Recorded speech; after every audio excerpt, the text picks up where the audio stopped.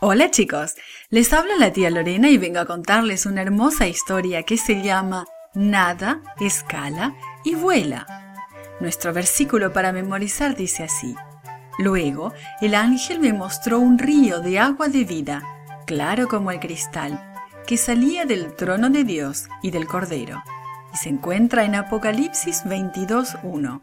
Hoy voy a recordar que Dios ha preparado cosas maravillosas para que podamos disfrutarlas por toda la eternidad.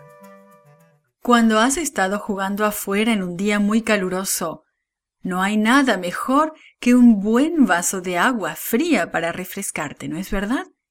Vamos a leer sobre un río cuyas aguas cristalinas le dan vida y salud a todos los que las beben.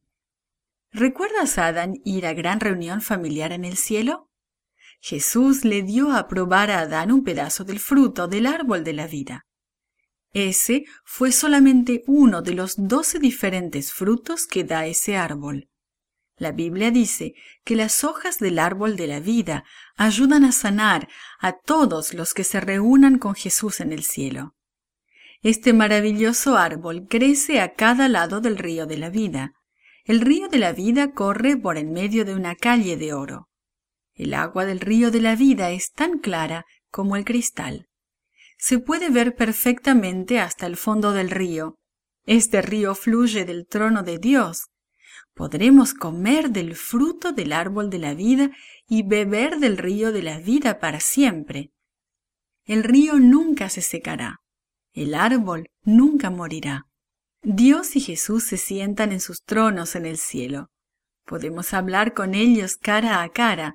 Podemos visitarlos en cualquier momento porque no habrá noche.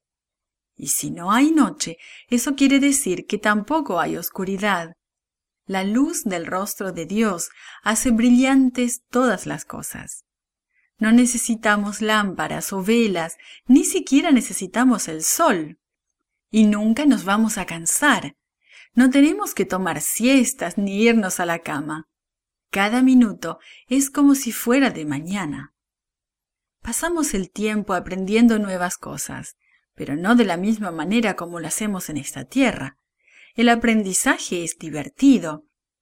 No nos sentaremos en un aula de clases durante horas y horas. Tampoco hay pruebas y exámenes que tengamos que contestar. Podremos hacer cualquier cosa que hayamos querido hacer siempre. Nadar, escalar las suaves montañas, volar muy alto en el cielo. Podremos volar hacia todos los planetas del sistema solar y todavía más allá. Podremos volar en unos solos segundos a diferentes mundos y hablar con las personas que viven allí. Ellos nos dicen todo aquello que han aprendido de Dios. Nos cuentan que ellos nos observaron a cada uno y todo lo que pasó en la tierra desde el principio de nuestra creación.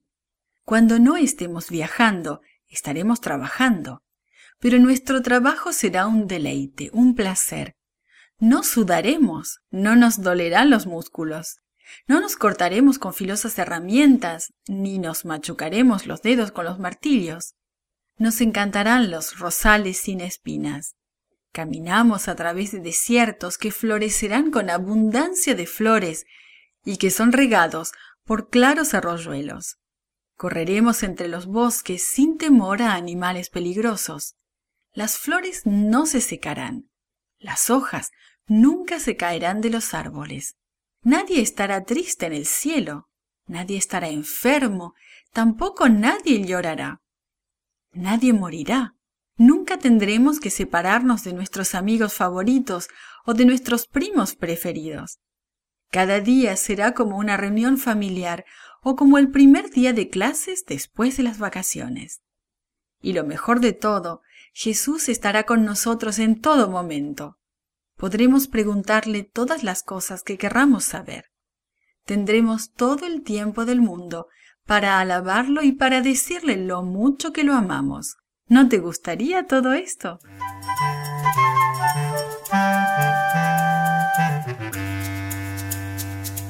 This podcast is produced by Gracelink.net at Studio El Piso, Singapore.